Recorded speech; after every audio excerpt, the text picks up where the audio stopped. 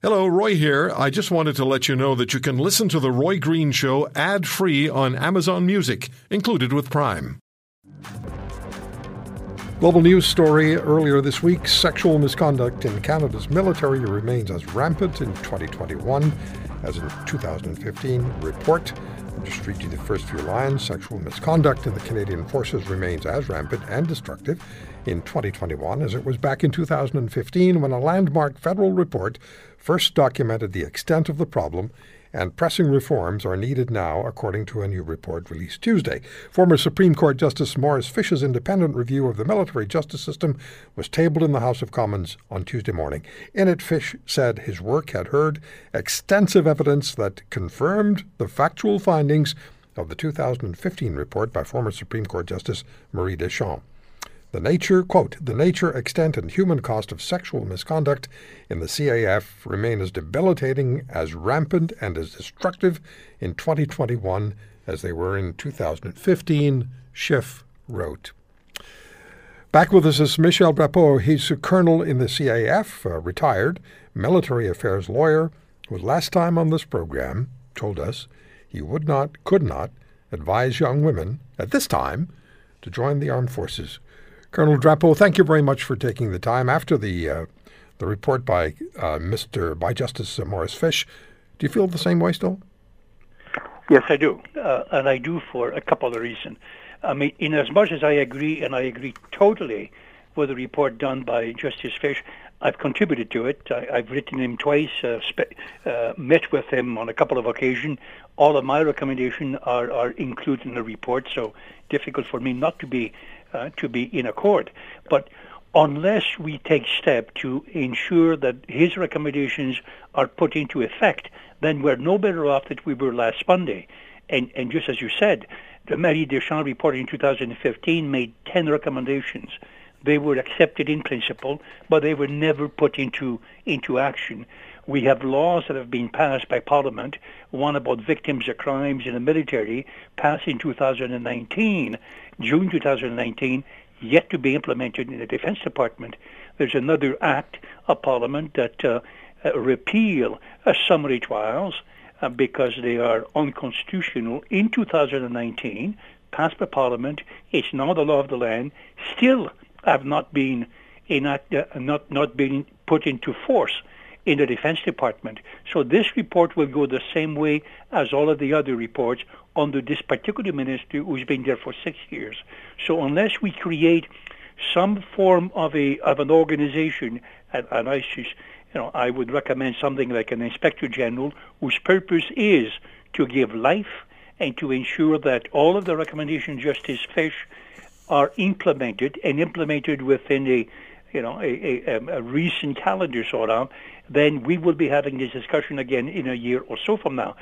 Many of the people in a high office, including the Defense Minister and the Deputy Minister, they're now awaiting for Madame Justice Arbour to produce her report in about 15 months.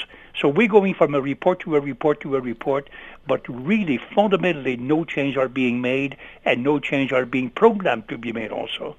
So do you think it's possible, Colonel Drapeau, that given the fact, or at least the supposition, that we'll be dealing with a federal election before the end of the year, do you believe this is now choosing the path of least resistance? Let's not get ourselves into any potential trouble heading into an election. Let's just continue with the stacking the reports, and then eventually we'll just lift up the edge of the carpet and sweep it all under. Am I being too cynical?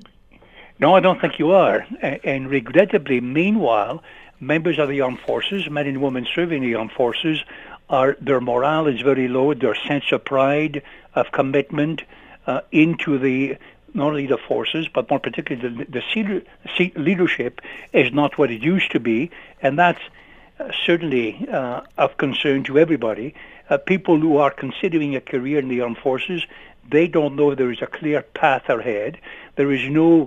At the moment, there is no chief of the defense staff. Both the former and the current are suspended. They're under some type of a cloud.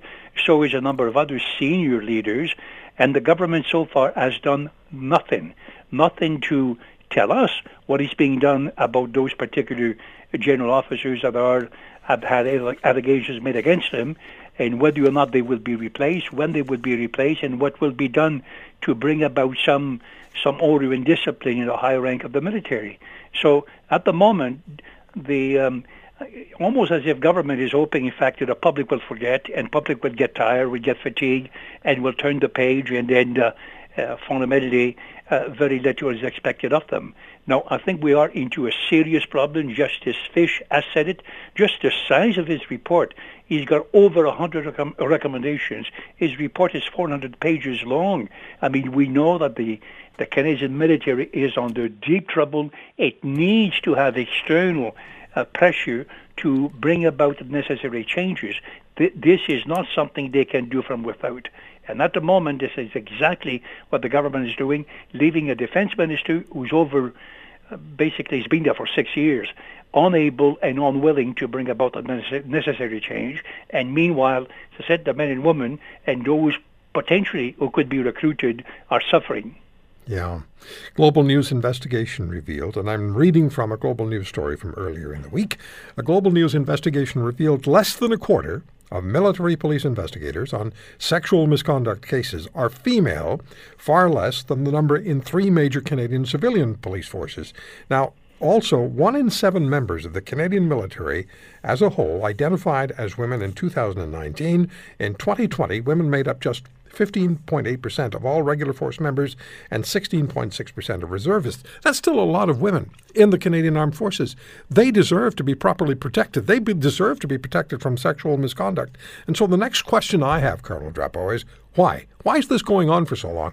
Why is it permitted to go on so long? Is it because the very upper echelon of the military is so heavily involved that they don't want the spotlight pointed at them? Why? No, I don't think we need or we should be looking to the military to fix the problem themselves. That's not their task. I don't think they're able to do, and I don't think they've got the proper leadership to do that. That's up to Parliament, so certainly political parties, but more importantly, a government. I mean, the Prime Minister is the one that appoints both the Minister of National Defence and the Defence Minister, as well as the Governor-General. And none of them, in fact, are up to the task. None of them are doing anything to bring about the necessary corrective action. And in the meanwhile, Canada's reputation, at least the military reputation abroad and in Canada, is way below what it ought to be as a Canadian institution, as something, in fact, that a lot of people have served in the military going back, a couple of wars, world wars, and so on and so forth. We deserve better, and we deserve leadership, and we're not having it. Yeah. And this leadership has to flow from the Prime Minister down. We should not expect the current minister or the current military branch to bring the solution that are required. And tomorrow's the anniversary of D-Day. So, a historic day in our Canadian military. So, do you believe, let me just ask you one more question. Do you believe that Minister Harjit Sajjan has no more credibility on this issue? I think he's lost all credibility the last time he stood in the House, if I remember correctly, 11 successive times to apologize for having declared himself to be the architect of a battle that took place in Afghanistan. From that time onwards, I don't think he has managed to gain the respect of Canadians as a Minister of National Defence should, and repeatedly over time, and all of the difficulties we have had since then.